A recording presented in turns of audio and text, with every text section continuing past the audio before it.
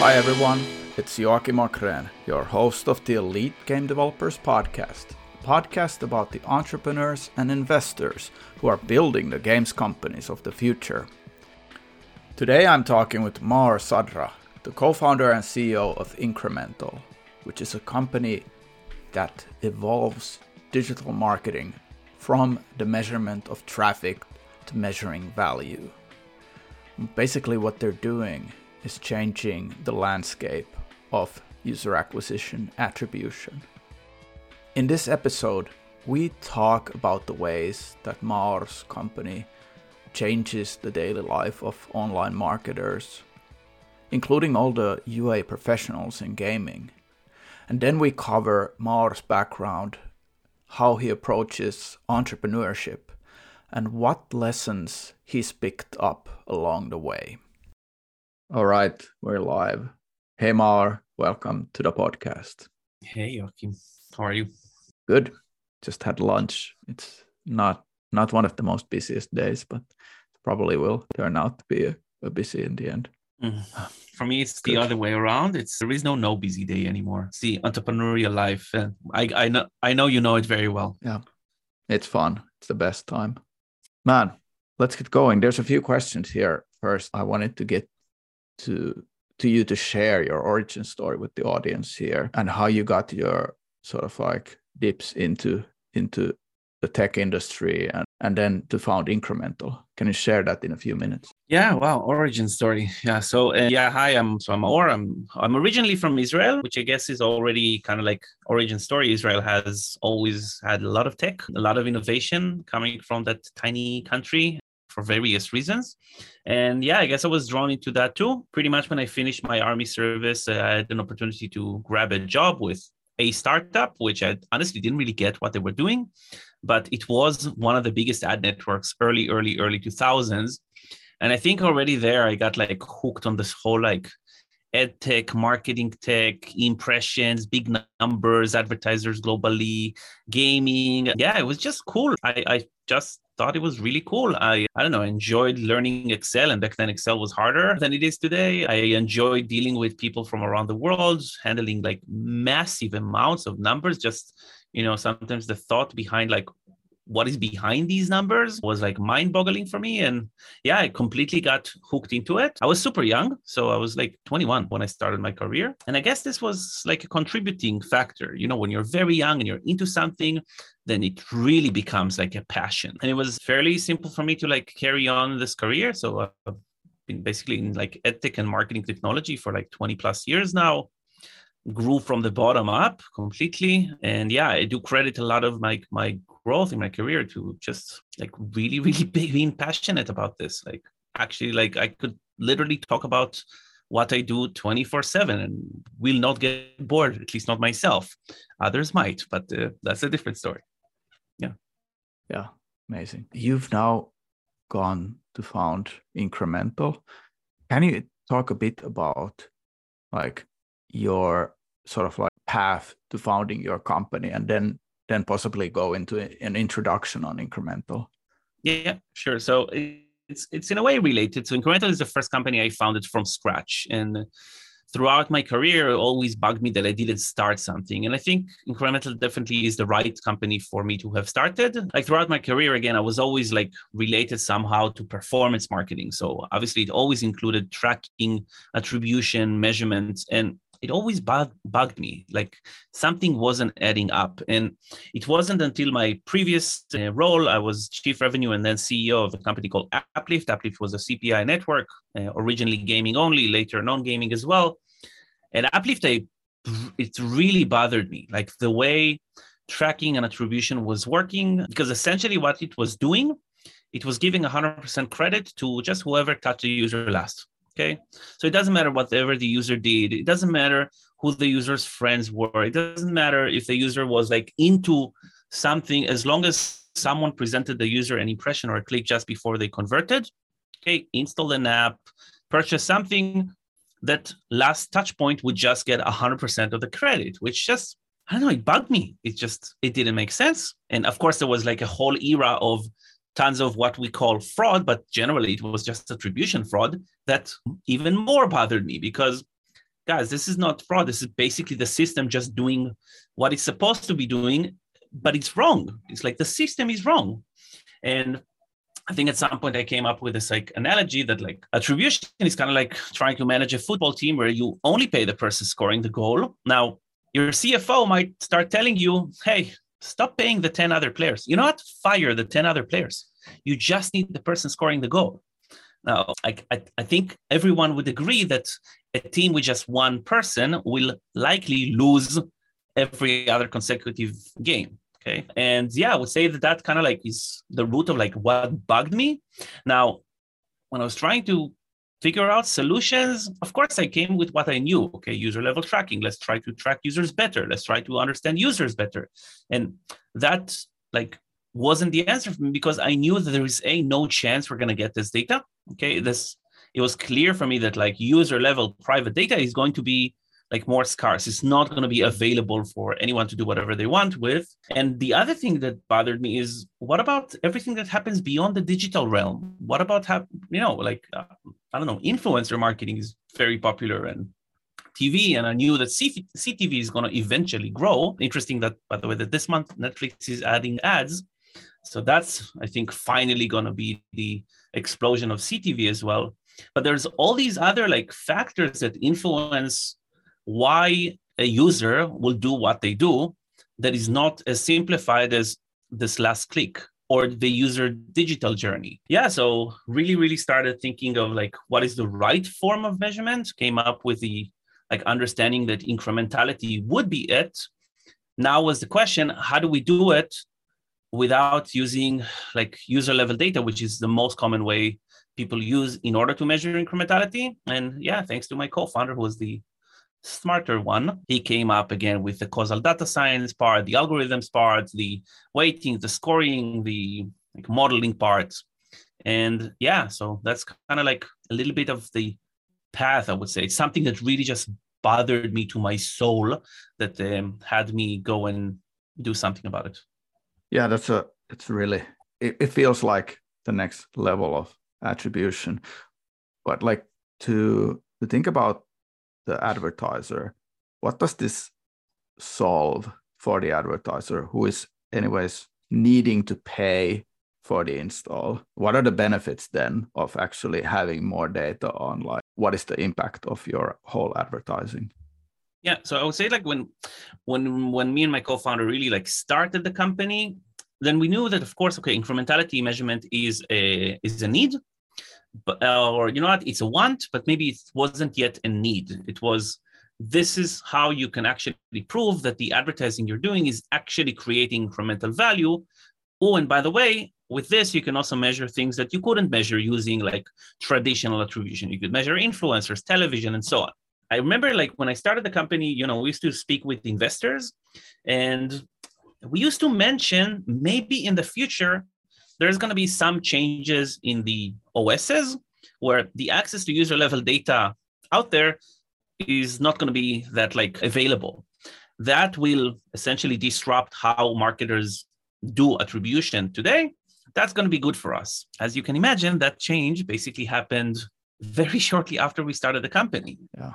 Now, yeah, that was incredible for us because in a way, it's like what Apple did with the announcement of ATT and eventually the release of ATT was change the rules of the game. Okay, so suddenly you can't really rely on what you were used to. Suddenly you have to look for a different way, and everybody's struggling. It's really interesting to see, but our timing was just pretty perfect because, like, the whole idea of the solution is, hey, we don't see the user level data. Okay, we don't know why Joe or Benny or I don't know Iris did what they did. We're looking at, hey, this is the value you gained or lost. This is why this happened. Because you started this campaign, stopped this campaign, increased this budget, decreased this budget, swapped to this creative, played around with this beat. You got featured. You had a blockbuster movie release, or there was a tube strike in the UK. That's why you gained a lot of conversions. It had nothing to do with your paid marketing. Makes sense. So the people who are now using your platform, it expands beyond your like the audience, the core audience of this podcast, like game developers. You have other people like We were just recently talking with you about Tier, this well-known mobility company with their e-scooters that they rent. Like in the neighborhood where we live in Helsinki, it's like there's all over the place now these Tier scooters. Like as an example, how would Tier be using incremental? What kind of uniqueness does incremental give to Tier? Yeah, so Tier is like one of those very unique, but of course there is quite uniqueness there. So it's a real world product, means it's a physical product that you use through an app. You download the app, you register, you can rent a scooter. Now think about it. When it rains, not too many people are using Tier. Or let's say if you wanna use a Tier, but there is like no devices around you, you can't use Tier.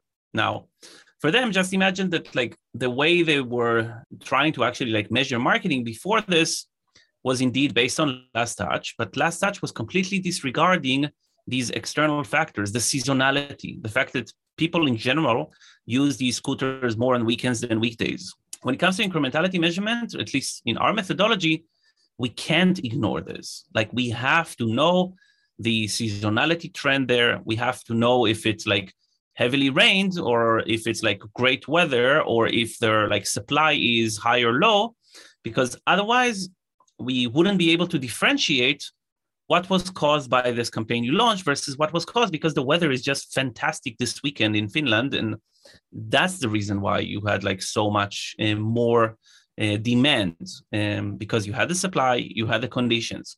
So with like a company like Tier, the modeling part is also using like what is called external coefficients in order to basically allow them to measure anything they're doing, including marketing activities, while essentially taking into consideration all of this like real world events. So rather than them now concluding, wow, this like new $1,000 campaign we started on this random channel is what caused us to gain by 20,000 installs. No, it's the weather. And if you think about it, by the way, seasonality, what we call seasonality, and it's not just like seasons, pretty much impacts every single vertical. Think of gaming versus like summer versus winter, gaming on Christmas vacation. People get new devices and so on.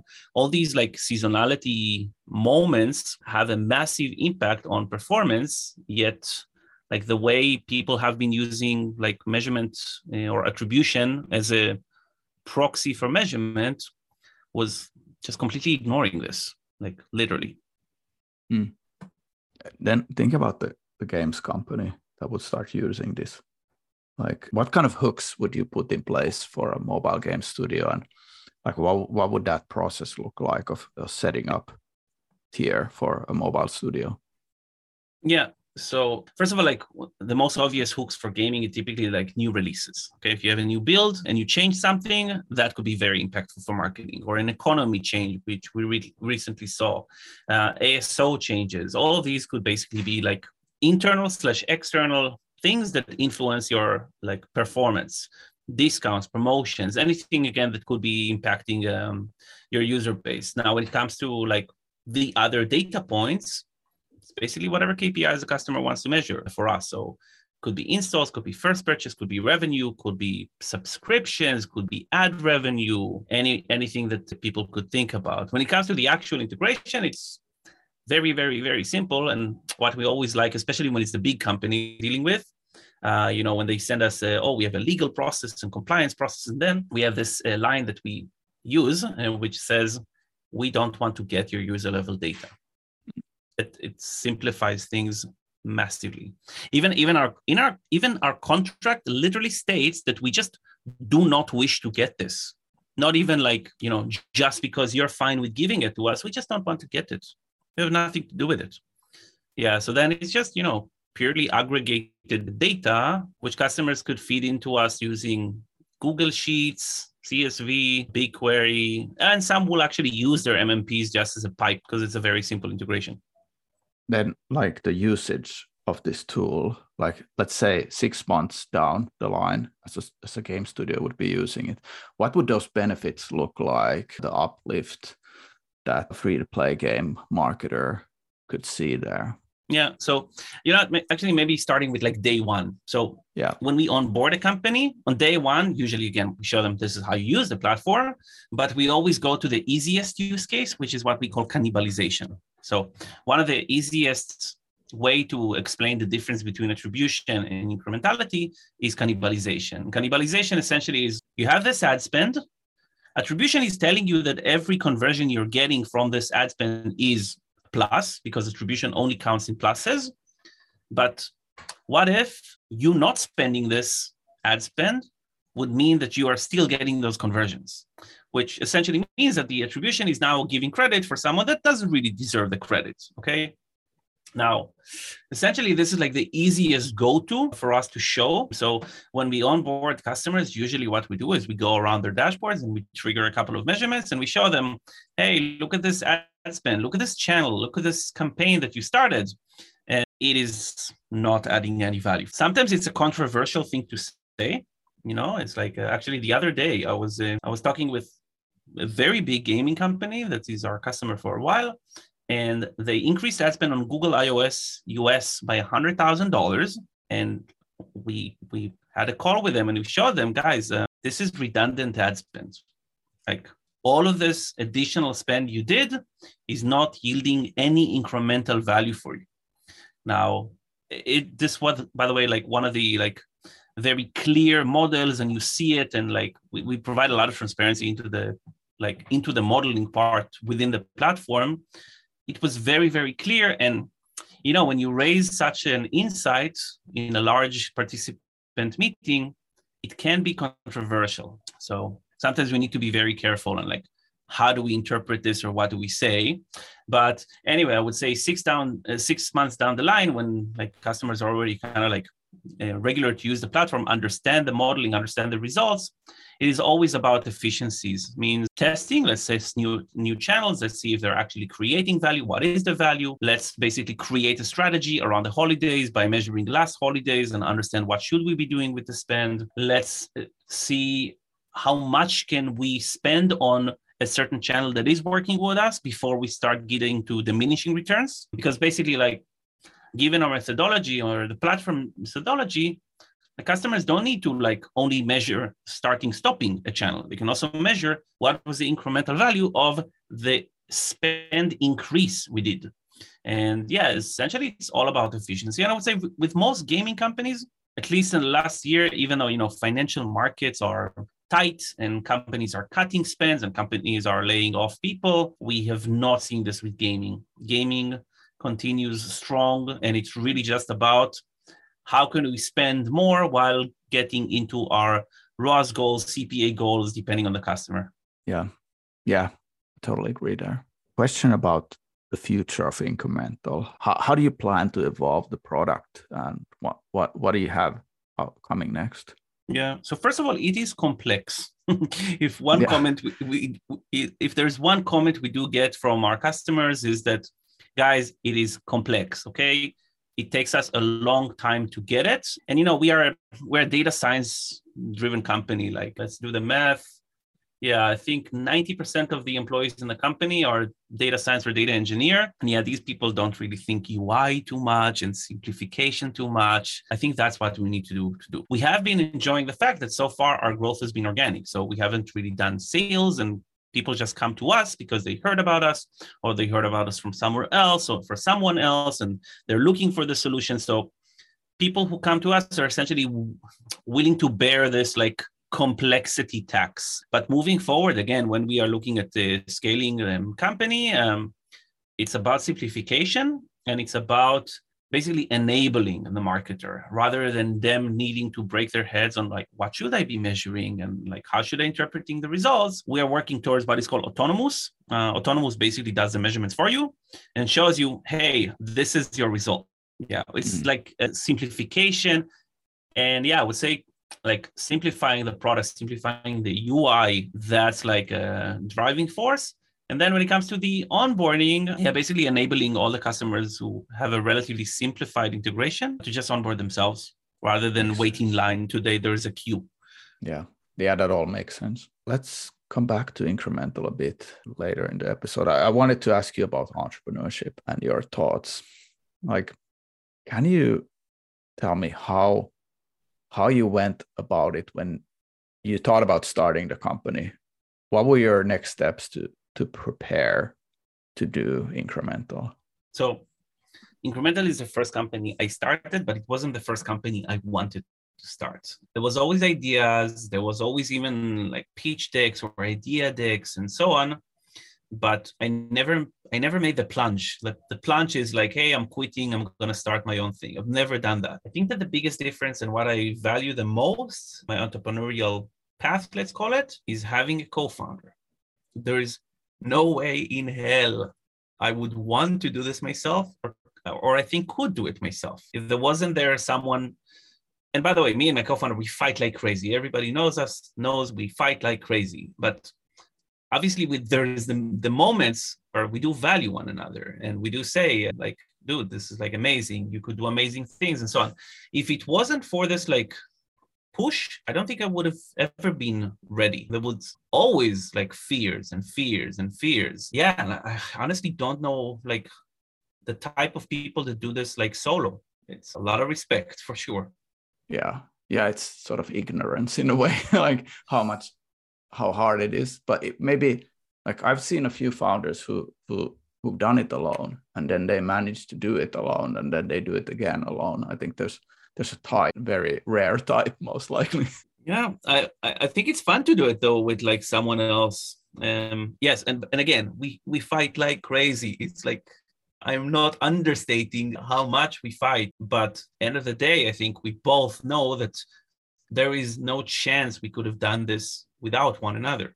Yeah, it's so true. So I started my first company alone, and then for Next Games, it was a bunch of people co-founding because I wanted it that way. It just didn't make any sense. But on the preparation point, so again, of course, like there was the idea, or at least the problem I wanted to solve. And I think it was something very dear to heart. And I did start speaking about it and going and presenting it, the idea, the solution, what I'm thinking, and so on, to people in like the right places. Like I spoke with Richard Hawking. He was the chief marketing officer at King. He was on my contact list and I pinged him. I went to see him and yeah, he got it, and I think this like external validation was very good for me. I did the same with Anton from Huge Games, who the only reason why we were connected with him is that Moti, my co-founder, like his kids were in the same school in Berlin as Anton's kids when Anton lived in Berlin. So that was the relationship, but we managed to grab 20 minutes of his time showing him kind of like, this is the idea.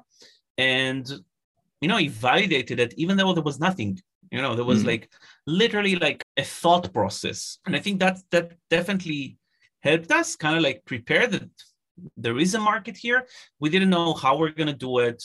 We didn't write a line of code. We didn't have a business case. Yeah. And we just took it like one day at a time. We also like ran it through people that I think I knew that once we get this up, we wanted them like with us at whatever capacity, advisors, investors, whatever. And there we got super lucky with, like, I got lucky with Eric, which I knew from the past. And I knew he shared some of my opinions when it comes to like attribution. And again, it's like, I'm not like bad mouthing the MMPs. Like I know pretty much all of their CEOs pretty well, most of their executive team pretty well. I do respect them, but I just didn't think that it was the answer. It wasn't just giving everything. There was still like a massive gap and a massive problem. And yeah, I wanted to do something about it. Makes sense. Yeah, I remember like this approach that you went to talk to people and get validation and get feedback. Like I remember like with my first company, I think in the audience there might be people who are also feeling this, like you might suffer from imposter syndrome when you do your first company, like to go and ask for feedback for your ideas when you're young. Like I was thinking like, who am I to go and ask these people for like if this is a good idea or not before I can show something truly like good. I think that can hold people off a lot of discovering if what you're thinking about doing is going to be easy or not. I think one of the advisors early on told me, hey, you're just asking for feedbacks, okay? Like you're not pitching, you're not asking for money, you're just asking for feedbacks. And that really helped me. And then I I really just opened my like network and reached out to anyone who could possibly give me relevant feedback to get feedbacks. And there was this one very, very smart entrepreneur I spoke with. He's this, I don't know if he's currently or still former CEO of Outbrain. And he gave us feedbacks on the deck and so on and so on. And then he said something great. He said, be careful with feedbacks because, and if, like when you're speaking with people who are successful, their feedbacks is in a way like them telling you, here are the lottery numbers I used, try those. Yes. And he basically said, look, take feedbacks, make your own decisions. That was like very good, very reinforcing. Yeah, that's so true. I think that was when I started finally opening up with my first company, it was a bit like I go and talk with people who are entrepreneurs, but never been in the games industry before, never built maybe even B2C products. And the feedback, like it was kind of hard to filter what I should pick there. So it took some time to start learning that like exact thing, that what can you actually utilize from what people say. It's an art form for sure. And I think with gaming, by the way, like it's even harder because there's winning recipes, but then Roblox comes or Minecraft comes or Among Us comes. And is that like, I don't know, that did those games fall into any like pattern of this is how you build a successful game? Yeah. And yeah, take even King.com, that, I would say like the blockbuster when it comes to Match 3. Were they the first? Were they the second? I think at the end, it's like you do what you believe in. And as long as you keep doing it, likely work. Exactly. You've been working with investors. What have you learned about the venture-backed path so far? It is hard. So when we really like started the company, Moti and I were like, okay, we're experienced people. We're like 20 years career. Both of us were C-levels. Let's just go directly to VCs on a pitch deck. And yeah, we got a lot of no's, a lot of no's. Or by the way, we actually got a yes that turned into a no that was not just heartbreaking. It almost set us to the point where, fuck this, let's not do this. Pardon my French, by the way. Yeah, it's kind of like you really, really don't know early on in the conversation with VCs who's going to understand what you're doing, who's going to value what you're doing. And by the way, it's a matter of timing. It's, recently, so we raised a round from Play Ventures, and it's funny, but like I told them that Play Ventures was the first VC pitch we did like 2.5 years ago, which I think they kind of like got the direction, but they said like, you need to do it first and then talk to us. And yeah, I think over time, what I did right was I kept in touch with them, and suddenly the timing was good. Suddenly the timing, the proof, the growth, I guess also on their end. So, it's like funny. I used to hire a lot of salespeople, and sometimes always tell salespeople, like sales is an easy job because it's a numbers game. Like even if you're a terrible salesperson, make enough phone conversations, send enough emails, you're going to close like customers. And honestly, the fundraising process is pretty much similar. Even if you're not getting it, even if you're getting a lot of no's and a lot of questions, and someone says yes and then they say no, it's like, fine, you just need to continue. It's not personal. Yeah, so that was like, you need to really, really develop a little bit of a thick skin there. And again, if I was doing it alone, I might have like given up along the way. Yeah, you can sort of push together a bit further. Yeah, totally hear you what you're saying. Are you ever worried about like the whole thing now crumbling down and you losing the company? Because I remember having those thoughts like always as a founder, that even though you're making money, you're growing, but then the fear is there that it all can go away. What are your thoughts on that? Yeah, so being very honest, yes, of course. It's like, I would say it's less of a daily paranoia these days, but yeah, for sure. I don't know, something happens and someone says this and you suddenly read about this potential competitor and this maybe competitor, and these people tell you that, oh no, we'll do it ourselves, or we think we can do it better, or it's like, yeah, it's like it shakes your confidence a lot. And even with like active customers, happy customers, case studies and so on, still there's sometimes this like evil voice in your head telling you this might all crumble tomorrow. And yeah, I think I did recently have like a very, very pleasing moment where there was this customer where I actually barely engaged with them from the moment they onboarded. Someone else in the team was. And they reached out for a call, and this person who was mostly handling this customer was off. So I took the call, and it was like 6 people on their side. And I was like, oh my God, they're going to tell me everything is bad, everything is wrong, problems, whatever. And no, they were just like asking super relevant usability questions and how to improve the modeling with like this and that. And I think that's the moment where it hit me that this is bigger than me. This can scale, like there is value. I'm not just like making it up in my head. Yeah, but I am looking forward to more of these moments because, obviously like as an entrepreneur working, 12, 14, 16 hours a day, you often don't see it. You often are just seeing everything that is potentially wrong and what we're not doing correctly and what we could be doing correctly. So there's these like rare moments where you have like a little bit piece of mind in order to zoom out and look at the way you've done and see that maybe I'm being quite hard on myself. You spend time thinking about the purpose of being an entrepreneur for yourself, like kind of like your why in quotes?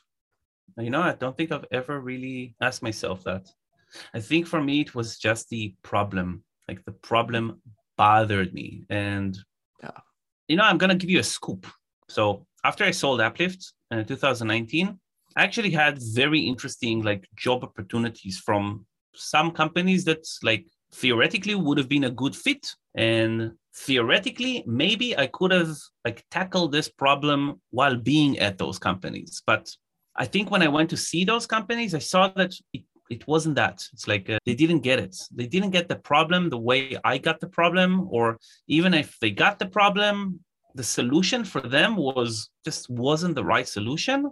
So I think it became clear for me that I can't really like drive this like using a team or a department. I need everything around me to be aligned towards this vision, this goal, this problem. And so it became very natural that the only solution for me will be go and do it, as scary as it is. Yeah, amazing. It's really good. Hey, before we go to the final questions, do you have any advice for first-time founders who are just starting their company?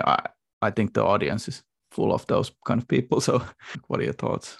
First of all, do it. Like I would say, whatever is holding you back, typically it's just fear. So it's irrational. Fear is irrational. And if you make a list of the things that scare you, like why you're not doing it, and you show it to someone else, if you'll show it to more people will tell you and show you that this is irrational, this is irrational, this is irrational, and this is irrational. If you have an idea or like a burning to do it, just go and do it. Other advice for sure, for me, is do not do it alone. If it's Again, I think it's just, it's not worth it. Not worth it doing it alone. And plus, it's just way more fun to also do it with someone else. So find your co-founder or co-founders. And I think this tip I got from the CEO of Outbrain was very, very smart. Anyone successful giving you advice, it's literally them telling you, here's my lottery numbers, try those. You can try those. Most likely they're not going to work. Who knows? Yeah, it's like, I think if you even have this idea that you want to do something, that is already the entrepreneurial spirit, which just means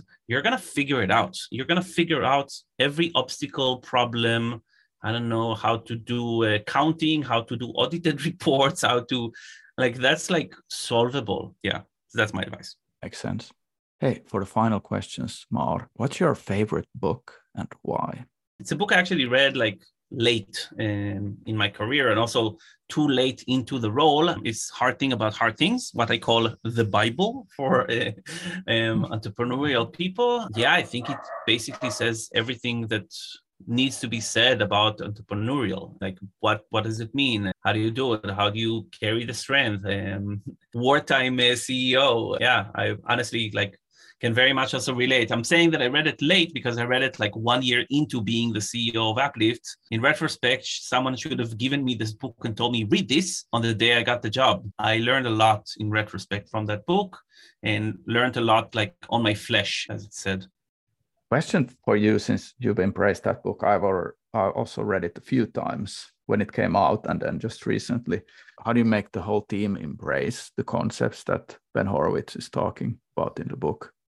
I don't know if I want to necessarily like push like the team towards you do this like this or you do that like that. I think individualism, accepting individualism, I think it's something that was also rooted in Incremental's DNA, because we're a company, we're like a Corona company, like a Corona baby. Company was born basically in like lockdown mode. Everything was remote. I haven't seen my co-founder in the first 18 months of the company other than Zoom. And yeah, I think it's like fine for people to have their own drivers. And, I don't expect every single person in the company, or actually anyone in the company, to have necessarily my personal goal, my personal why. People do what they do because of what drives them. And I think that's beautiful. Like, what unites us is, again, the teamwork and like alignment and agreement, but also accepting diversity and accepting that we are different people with different stages, different wishes. It's like in today's world, like, I don't necessarily expect everyone to stick around for 10 years. That'll be amazing if they do. We were just talking about it earlier, that there are companies that have zero employee churn, which is amazing. I would love to have that, but I don't necessarily try to artificially create something that isn't there. Yeah, I think that's really good. Your kind of alignment, but still the diversity and the individuality, and then you get really like creative solutions for things. Yeah, amazing. Do you have a story that shaped you and how you approach your work today? Yeah. So first job, like in my career, my edtech career, I was a lead hunter. Okay, my job was to find potential advertisers. This is pretty much not pre-Google, but Google wasn't the most popular search engine. So it's that early. And I just needed to really find companies, find the POCs, reach out to them and so on. And yeah, I was doing it from a computer, of course. But then one of the sales directors in the company is a bit, more mature, more old-fashioned. He told me, no, I want you to call these people from around the world, get the really relevant POC, speak with them, give me warm leads. And this was very scary for me. And then he gave me this advice. He said, look, if the call doesn't work, just hang up the phone. Of course, I never did. But this approach of, if it doesn't work, you can always hang up the phone, this exit door or escape strategy, it's actually, at least for me, it was still a very useful cheat, I would say. So we mentioned imposter syndrome. I'm completely there with you. The knowledge that I could literally escape the room is soothing. Again, never done it, but the knowledge that I could, if I wanted to, nothing bad will happen, is actually quite helpful for me. I'm not sure if my investors would love to hear this, but it's the truth. I'm human. Yeah. But there's so many scary things in life that where you can't just hang up. You just don't realize that no harm happens if you give it a try. Hey, Mar, as the final question, what's the best way for the podcast audience to get in contact with you and maybe ask about Incremental? Yeah, so for me, LinkedIn is for sure the easiest and best way. Maor Sadra, I'm the only Maor Sadra that I know. The company, either again through my LinkedIn or just incremental.com, at least as of now, I'm still extremely accessible and very, very fast responder. Yeah, that's usually the easiest way. I try to be as approachable, even though, again, sometimes because I'm been in this industry and so on, sometimes people might feel threatened, but I do not bite. Amazing. Yeah, Maor, this was so much fun. I think there's more to discuss with you and the entrepreneur journey at some point in the future. So let's get back to this at some point. But thanks so much for coming on the show. Cool. Thank you. And see you at Slush. And by the way, if many of your audience are coming to Slush, then A, we're going to be there. And B, we're throwing a party with Eric Seufert on the 17th, I think. Yeah. And you can find the details on the Slush website, side activity or side events, however it's called, or on the Eric Seufert's community, MDM. So feel free, come, have a drink, have some food, say hi. And that's that. Yeah. See you there, man. Take care. See you there. Bye-bye. Thanks again to my guests for joining this show. If you have time, please go and sign up to our newsletter at elitegamedevelopers.com/newsletter. since every Friday morning I send out a piece on gaming startups, what I've experienced recently as an investor, things that I'm seeing and thinking about. I really want to share a lot to you guys. So if you have time, please subscribe to the newsletter. That would be awesome. And I'll see you next week on the podcast. Take care. Bye-bye.